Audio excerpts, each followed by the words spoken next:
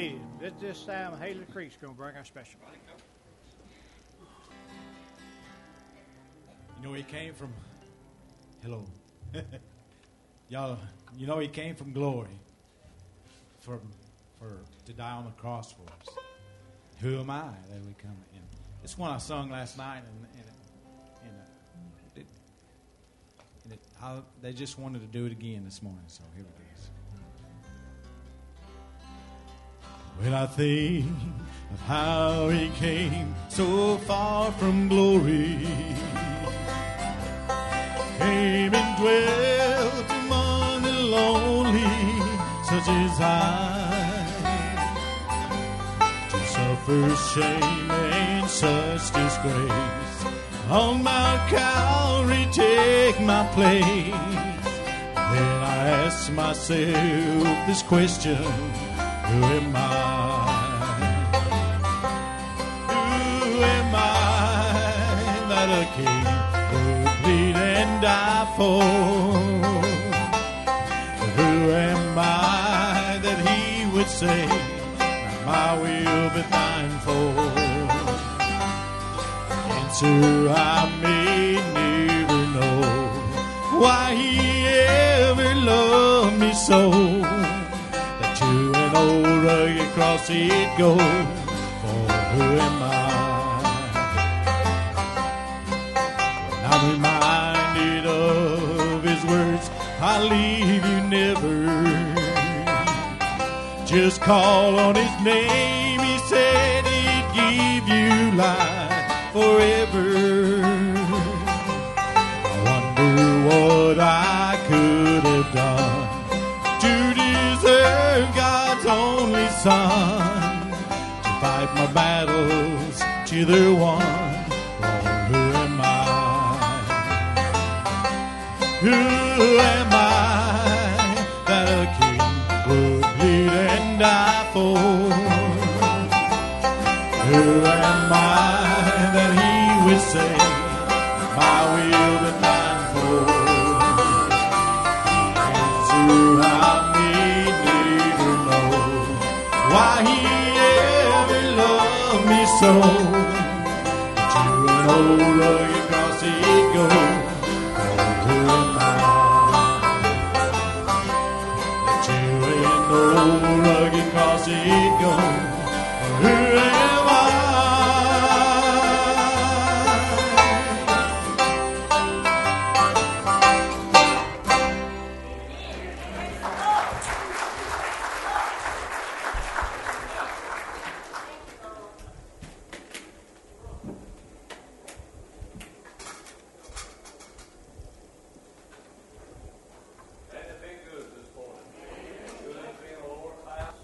My honor to introduce to you our speaker this morning. Come all the way from the Philippines to be here, and I'm going to have to keep them monkeys here. So I like those monkeys now. Brother Glenn Knight, awesome man of God. Give him your undivided attention as he shares the work in the Philippines, but also the Word of God. Will you, Brother Glenn? Come on.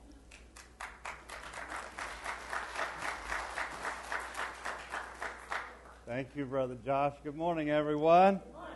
Don't let that go yet, okay? Hang on just a second, guys. We're so glad to be with you all today. Pastor, thank you for being so gracious to let me take the morning service. And you come over to the Philippines, and I'll let you preach on a Sunday morning. Summer and Julie and Justin and I arrived last night to a very warm welcome. We were very glad to eat a little bit of alligator. I've been telling Summer and Justin that we eat alligators over here, and they could hardly believe it. But Brother Josh and his family served up some alligator last night, and Jeff and Dina, and we just had a good time last night. And I told my family, wait until tomorrow, and you'll see the folks at the church, and you'll feel at home. You've made us feel at home today. Thank you so very, very much.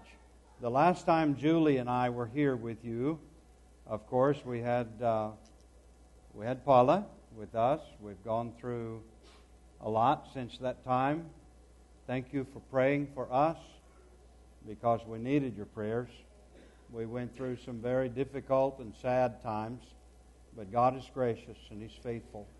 And I have to say this because you are family to me. And for how many years we've been in the Philippines? More than 22. We started the 23rd year 3 weeks ago.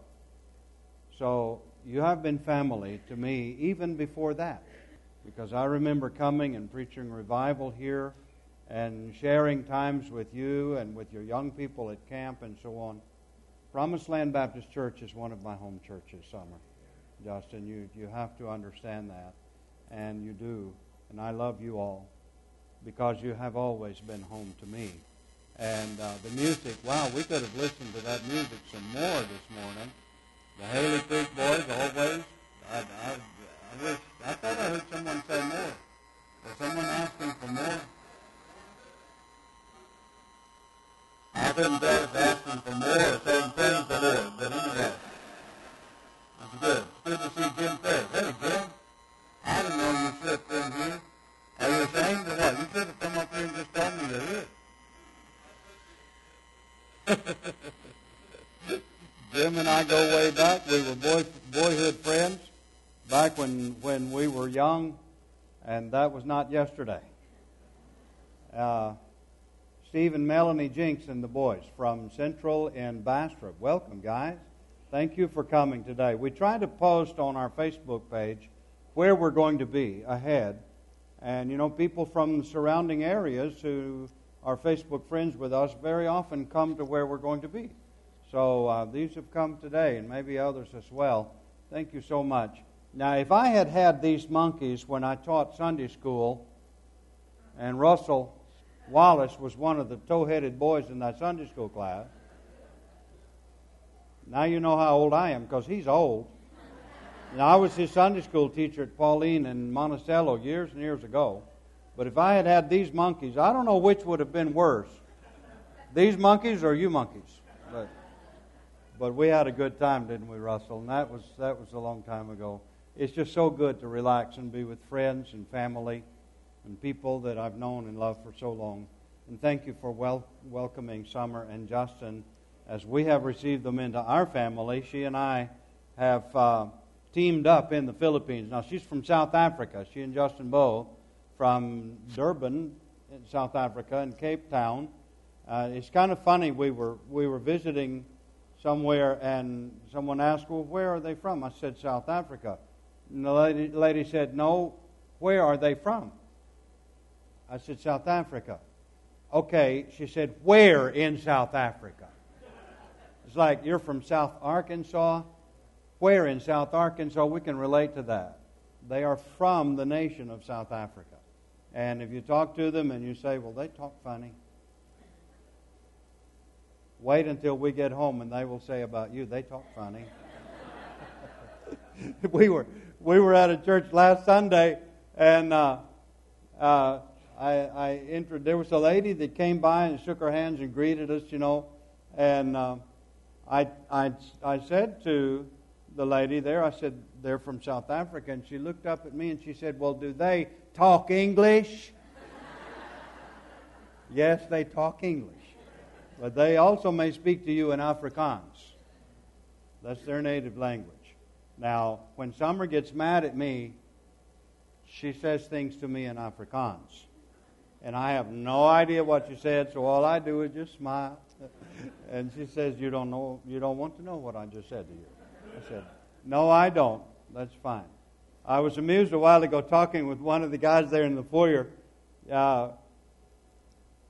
One of the men said this morning, your wife's taking good care of you, isn't she? I said, yeah, she's a good cook. One of the guys, I've forgotten who you are, said, my wife buys me these shirts with humps in them now. Who told me that? Lift up your hand. Yeah, right there. Okay. I'm going to use that if you don't mind. Because everywhere we go where people have known us for a long time, known me for a long time, they say, wow, you're putting on a little weight there, aren't you? And I say, yes, I am. Because I like to have starved to death before Summer came along. And she takes good care of me. Thank you all. God bless you, and we're so glad to be with you. Let's show a video now, guys. You ready back there, Jeff? Fellas ready? You may, I don't know if you want to turn off the lights or leave them on, but we want to show you something. This will give you a little indication of where your mission money is going. Thank you so much, because from the very beginning, you have helped us in that mission work in the Philippines. And thank you for carrying on, because we carry on.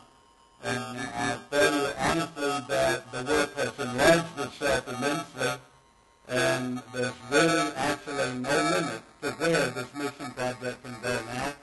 And you'll see in this video, if we get it going, you'll see what we're doing right now and how your mission investment is really paying off.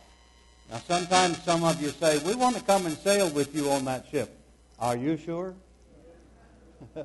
You better bring your sea legs when you come, because this is a typical day of sailing on the ship right there. That's very. Can you guys see if I'm standing here? The sea is not always nice and calm. We do have a few days that are nice, but usually it's about like that. And actually, this is a nice day. It's kind of boring when it's flat like a lake. This keeps it exciting when it's like that. But we sail now throughout all of the Philippines.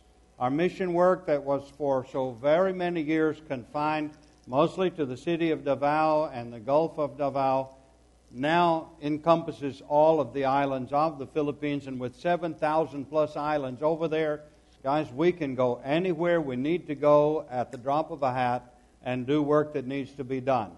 But it's like this, and that's how we travel from the ship to the shore and from the shore back to the ship. And always we say, if you don't like to be wet, don't live on a ship. Summer says, I don't mind getting wet when we're coming back to the ship because we're coming home. But it's when we're going to the city for some reason and we get wet and we have to air dry. And we do that. But we've learned how to cope with all of that. Life on a ship is interesting. And yes, we do live full-time on the ship. We don't have a home on the land at all. We live on that ship. We work from the decks of that ship. And we sail to those islands far and near and work among the people in the villages. Sometimes the days are like that, or like that right there. Justin is the one who shot all of this video. He uses a drone and sends it high in the air to get the aerial shots. He uses another fancy little gadget camera that helps us to get good video. So if you enjoy this, tell Justin that he did a good job, because he's doing a good job there. This is part of what we do, disaster aid. You guys are gearing up right now to go down to South Louisiana, to Baton Rouge, and help down there. God willing, we're going to go along with you with our trailer and help mobilize those things. It's just really hard for us as missionaries over there to see people in need. I don't care where it is. It's very difficult for us to see people in need and not do something about it when we have within our hands the ability to do something. So while here in the U.S., we're going to be helping with that effort down there as well. We're not glad that it happened, but we're glad to be here to help you guys and other of our churches who are going to be working down there for the next few days. You can see kids coming out of that chapel building there with little boxes in their hands. Those are vitamins for children. We are finding so many medical problems there among the people. These pictures here are from a medical project that we did in April. If you follow us on Facebook, you saw part of that. If you get our newsletter, you saw also part of that. We're doing a surgery on a man's arm right there. These are the kinds of things that are needed. That little poor woman there is Gina, and she died 2 weeks after that picture was taken of starvation. Starvation, guys. This is one of the poorest circumstances of any people that I have ever seen in the world. They truly are on these remote islands. They truly are going hungry. Children malnourished, even adults dying like that little woman there. She's 22 years old. She left 3 little starving children at home and her husband unable to care for them. So this is a terrible circumstance there, but very common. Now you saw an aerial shot right there. One of the things that we're doing to help the people that are in need of water is we drill water wells. Brother Steve helped us to learn how to use the machine that we've got over there Steve, you can see what we're doing here, and you understand very well. We're making the drive point for the well casing. We cut the screen in that pipe, that's Schedule 80 PVC 4-inch. We're able to drill a 2-inch pilot hole with our little machine. We ream it out to 4 inches and then ream it again to 6 inches. We bail it out. You can see the whole process going on right here. This machine will only drill down to 100 feet, but typically that's good enough for where we're drilling to find good water for the people. On this island right here, there has never been a well put in. They only have cisterns that collect groundwater, and the people are sick because of that. Water that's contaminated. They suffer typhoid fever also and lots of intestinal parasites. Because the need is urgent, we work fast. How about that? Justin filmed this in slow-mo so he could speed it up and show you the whole process of boring a pilot hole and then pulling out the drill stem again. Thumbs up. Job done. We drilled this one down, Brother Steve, 55 feet. That was deep enough. We got in an aquifer there. We're bailing it out right there, and then in the days following that, we were able to put in the well casing, and the well's been completed. That's a well that we drilled a long time ago. It's still in good service. See the little baby there trying to get somebody to come help her take her bath. She just needed somebody to come pump that handle, Jim, and nobody would help her. See? But anyway, there are problems with water over there, and you'd think, well, these islands are surrounded by water. But keep in mind that that's salty water. It's some of the saltiest water in the world, in fact, because of its latitude and because of the heat. But one of the things that we do is we bring ceramic water filters that are assembled in 2 5-gallon buckets like you see right there. Drill 3 holes, put a filter together. It takes about 10 minutes to set one of them up. Put it in a home, and it will filter water for about a year before the people need to replace the filter. We had 10,000 of those filters on hand. We've already given away more than 7,000 of them, placing those filters in different places, and we'll continue with that. I'm trying right now to get another supply of those filters that we will ship over there before long. But giving water filters, putting them in the homes like that, that's only a kind of a stopgap measure. The best thing to do is drill a water well. Most of those islands have water, but it has to be tapped. We have the ability to do that. These are hobo sacks. Summer gave them the name hobo sacks because they look like a sack that an old hobo would be carrying along. Inside the hobo sacks are little stuffed animals. No, Stanley, you and Yanni can't go in a hobo sack. Just forget it, okay? We have to keep track of Stanley and Yanni because they'll be off with those kids if we're not real careful. But clothing and flip-flops and hygiene kits and things of that nature go in the hobo sacks, and then we're able to go into the villages and give those to the people. And listen, folks, these are people who are really in need. They don't live near a city. They don't have any kind of modern conveniences. They don't have electricity. One of the things that we're doing also is making these little dresses. Our Sending Church, Victory Baptist in Sherwood, has a project going on now that the ladies have called the 100 Dresses Project, based on a children's book by the same name, The 100 Dresses.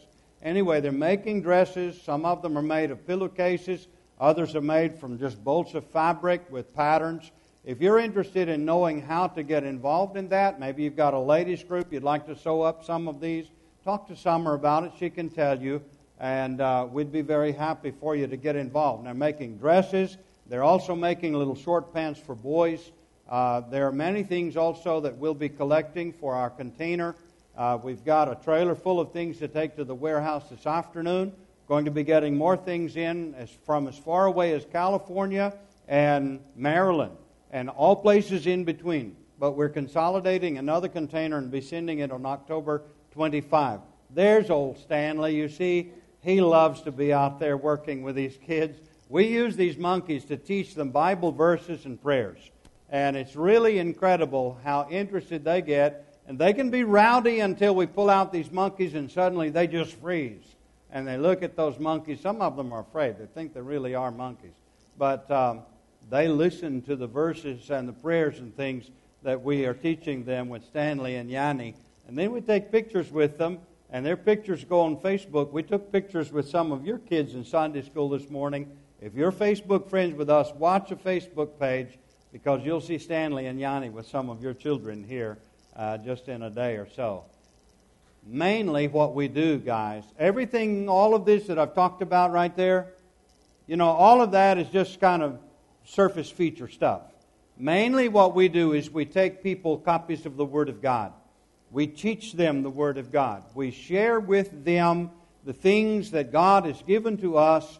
We lead them to the Lord. We help to establish churches. We provide the things necessary for spiritual training. You can help them physically. You can help them emotionally, but until you've helped them spiritually, you've really done nothing that is lasting. So everything that we do gives us an opportunity to minister spiritually to them. Now, what we're concerned about these days is reaching those who are very young, and the reason for that is there are others working in the Philippines right now also trying to reach the very young and indoctrinate them in some really bad, radical things. Namely, the New People's Army, which is a communist insurgency in the Philippines, and it has overspread the Philippines. You cannot go anywhere in the Philippines now where you are not under the watchful eye of the New People's Army, a communist insurgency. If you've gotten the copy of our June and July newsletter, on the back page there's a little map, and it shows in red the areas that are affected by the communist influence. You'll be surprised to see that. The other insurgency that we have there is the Muslim insurgency, a Muslim extremist group called the Abu Sayyaf. They have ramped up their activities in the last year or the last several months to a level that I have never seen in my 22 years of working in the Philippines. Now, one of the ways that they're doing it is they're going into these very impoverished villages in really remote places, and they are teaching, indoctrinating, and they are radicalizing the young. Those from the very small ages, young ages, the little bitty kids, all the way up to the teenage group. The largest group of fighters, for example, in the NPA right now is comprised of teenage girls. You can find them on Facebook. You can find them on YouTube. You can find them on the Internet. Take a look at them whenever you get a chance, and you'll see hundreds of teenage girls brandishing AK-47s and AR-15s and M16s, and they are murderous. It is surprising. When they started that, they were just young girls like you have in your Sunday school classes right now. Guys, if we don't reach those people now, at that young age, these other extremist groups are going to reach them. There was a time in the Philippines when I was more concerned with the Jehovah's Witnesses and the Mormons reaching them.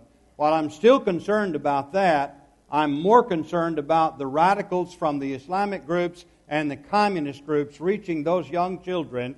Look at this little girl here. She was teaching a Sunday school class. She learned a Bible lesson, and then she turned right around and taught that Bible lesson to kids her same age. This is what we want to see in the Philippines. This is how it needs to be. In the classrooms, in the schools like that, teaching them to pray. Talking to their parents, trying to reach them and help them to guide their kids away from these radical extremist groups. Now, you say, well, I don't see how they can be so influential. Look, in the first place, the extremists are very mobile. In the second place, they have money. On Samal Island, where your missionary, Rubel Albino, is working, last year there were $500,000 spread around Samal Island to poor Filipino families in order to buy information about foreigners living on Samal Island or visiting frequently Samal Island. $500,000 given to poor people. They will give any information they have in order to get some of that money in their hands. That's what has happened. Guess who, by the way, according to the Philippine National Police, was at the very top of the list when information was collated? This missionary and his family. We're facing dangerous circumstances in the Philippines right now. But we're committed to carrying on in the work of the Lord. We need your prayers to do it. with more wisdom and more courage and more good judgment than ever in the past. When people think about the Philippines, maybe they think about the liberation of the Philippines from the Japanese in the years that followed, with the presence of the American bases, the Air Force, and the Navy. Listen, if that's your idea of the Philippines, it's not like that anymore.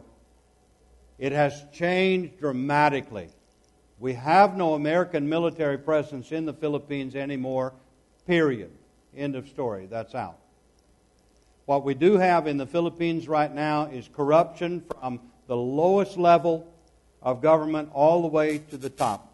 We have a new president. He says he's going to clean it up.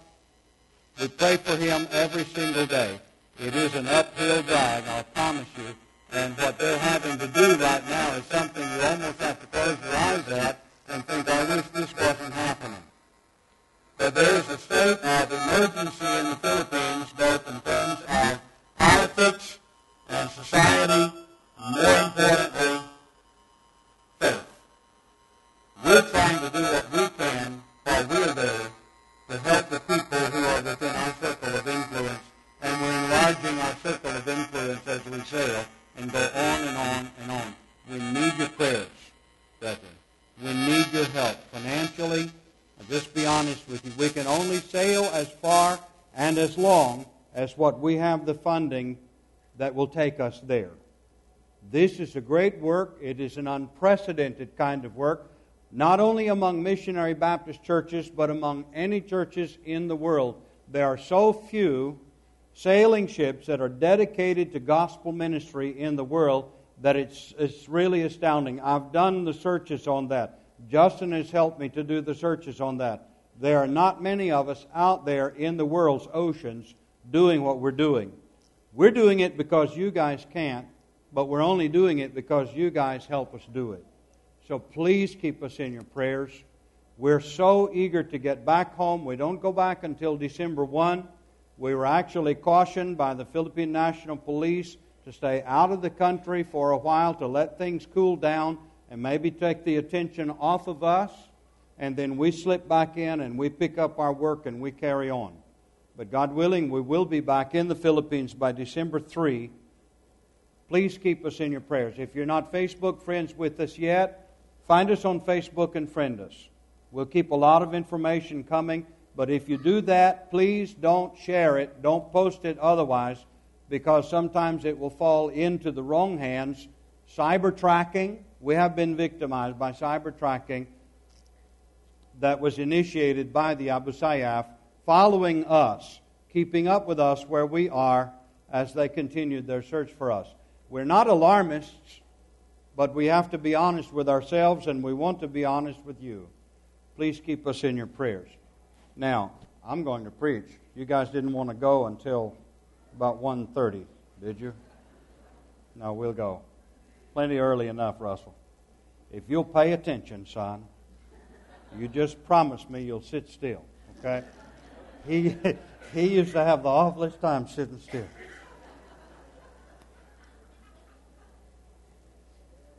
Look in Luke chapter 9 for just a moment, please. Verse 44. Luke chapter 9, verse 44. Jesus is speaking here. You guys have your place? Hold up your Bible. Let me see. Did you bring a copy of the Word of God with you? Amen. Luke chapter 9, verse 44. Jesus is speaking. He said, "Let these sayings sink down into your ears. For the Son of Man shall be delivered into the hands of men." But they understood not the saying, and it was hid from them, and they perceived it not. And they feared to ask him of that saying. Have you guys ever been afraid to talk to the Lord about something? When we pray, if we pray publicly, we're careful about how we pray. But sometimes when it's just us and the Lord, in the quiet moments, maybe in the darkness of night, or you're traveling down the road and it's only you You switch off that radio and you turn off the cell phone or silence it or whatever, and you just say, Lord, there's something I need to talk to you about. You had those times, right? I have. Lord, I need to talk to you about some things right now. We went through that. Our family did.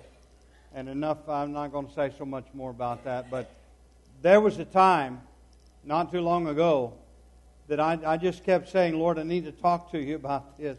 Because I don't have some answers. And I'd like to have some answers, Lord. Times when you feel very alone. Times when you're uncertain about what the future holds. Like with me, I always knew what the mission is. I've never, ever doubted the mission.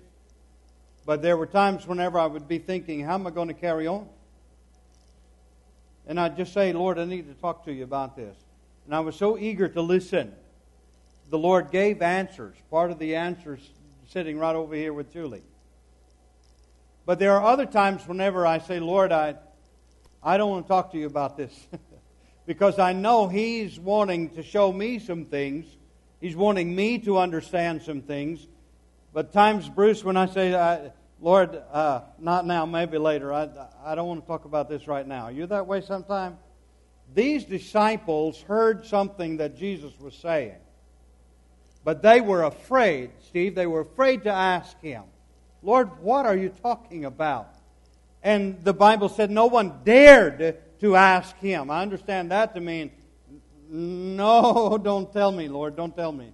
I don't know. I don't want to know. It's kind of like when Jesus was talking to the woman at the well in Samaria, and they saw Him talking to her, but the Bible says no one dared to ask Him about what they were discussing. There are times in our lives, I think, when we're really afraid to ask the Lord, Lord, what are you saying to me? Lord, what are you talking about? Here, Brother Josh, these men heard what He said. He even told them, let this sink down into your ears. And you know, sometimes we will say to people, are you listening to me? You parents ever say that to the kids? Are you listening to me?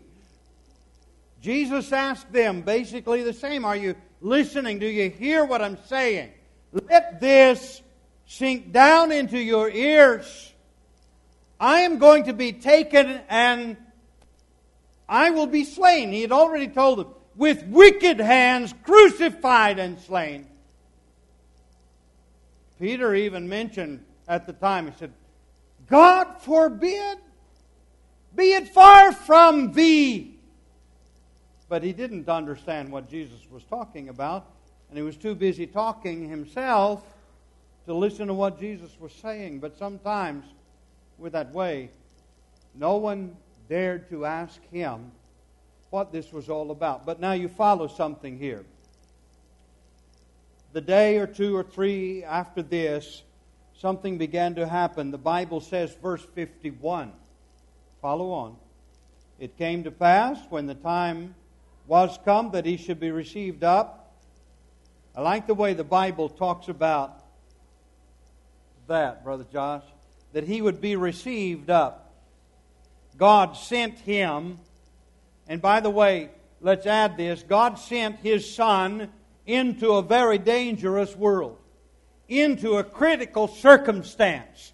Jesus came because God sent Him. But now the Bible says the time was near at hand when He would be received up because the Father had sent Him. It was almost time now for the Father, as it were, to reach down and say, come home now.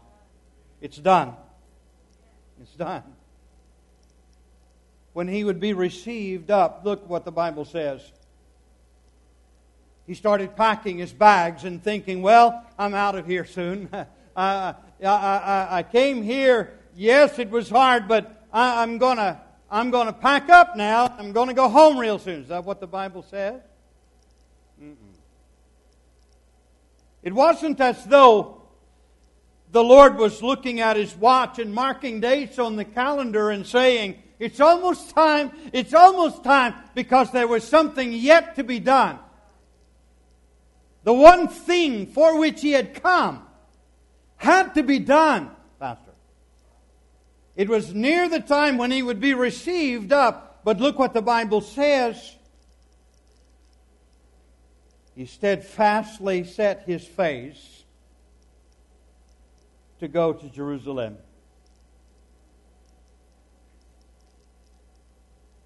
You know, I dare say, Brother Norman, whenever you've got something in your mind, it shows on your face.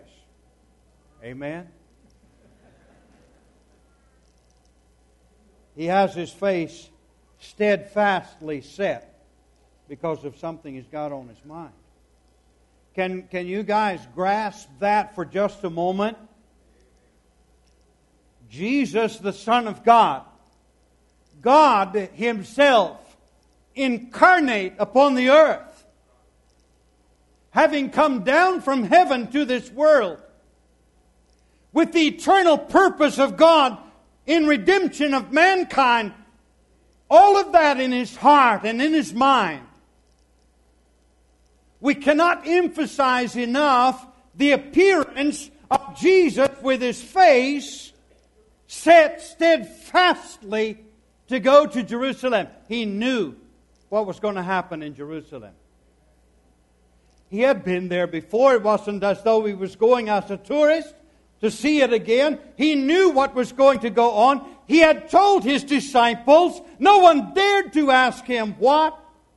No one dared to ask Him where or when or why. But Jesus knew. And He set His face steadfastly to go to Jerusalem. And He sent messengers before His face. They went and entered into a village of the Samaritans to make ready for Him. Can you imagine this?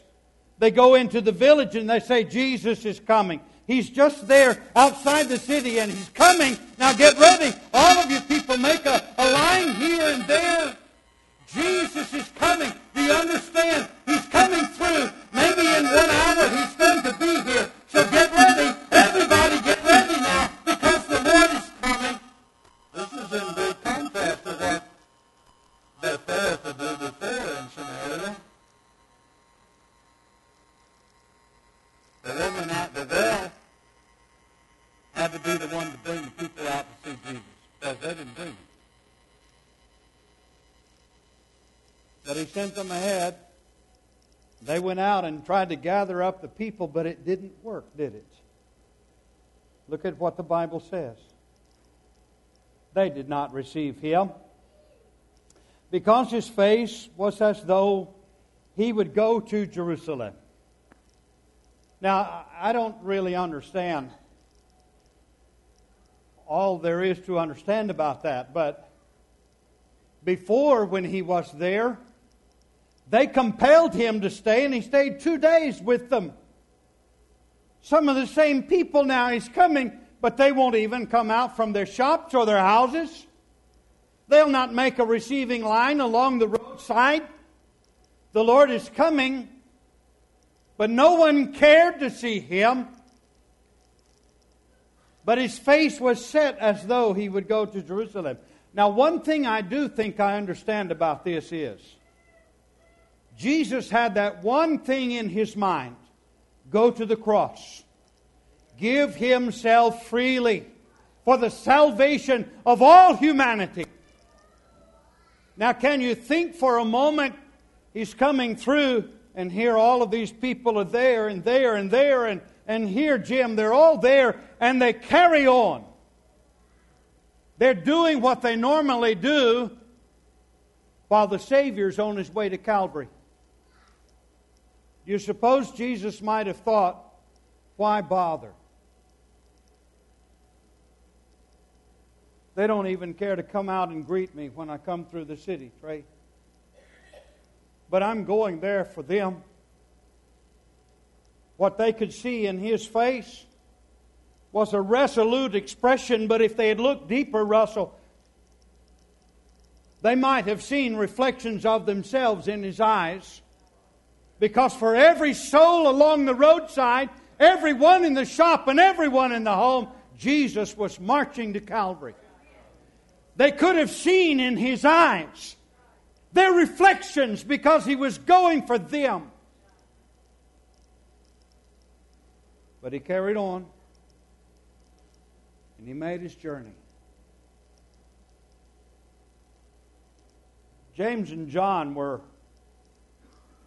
mad about that. Look at this. They said, Lord, wilt thou that we command fire to come down from heaven and consume them even as Elias did? Lord, these people are not worthy of you. They wouldn't even come out and greet you. Lord, we just call down fire from heaven and burn them all up. They don't deserve you, Lord. In our preaching,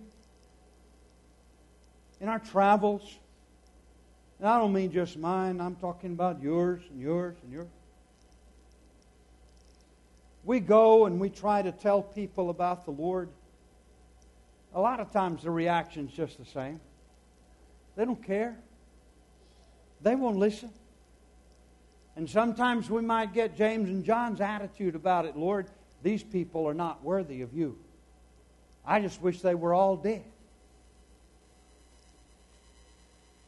But notice the difference between that and what Jesus felt. What he felt with those people. When he saw them, he didn't see them just as people. He saw them as those who needed a Savior. He saw in the eyes of this one and that one and another one every need that everyone had. Now, he knew their names without having ever been introduced. He could look at this one and remember when he was born. He could see in that one over there sadness, and here some happiness. But more than anything, when the Lord would see those people as he passed by going to Calvary, he saw these who needed a Savior, and he was the one. It was for them that he was going there. So he carried on. He said, he rebuked them, you don't know what manner of spirit you are. And I like this one. For the Son of Man is not come to destroy men's lives, but to save them. And he went on to another village. Wow. For God so loved the world that he gave his only begotten Son, that whosoever believeth in him should not perish, but have everlasting life. For God sent not his Son into the world to condemn the world, but that the world might be saved. He that believeth not is condemned already, but he that believeth is not condemned, because he believes on the name of the only begotten Son of God. That was his purpose going to Jerusalem. That was his purpose for passing through this life.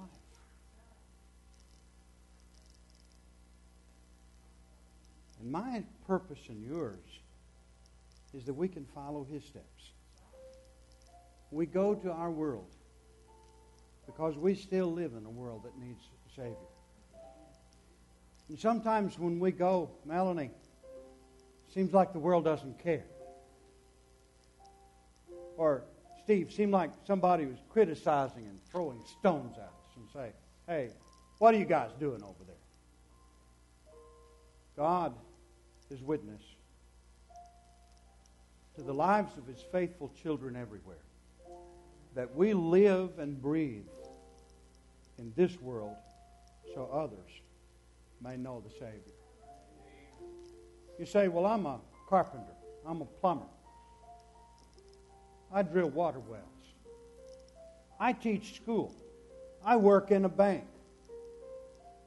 I'm a student in school.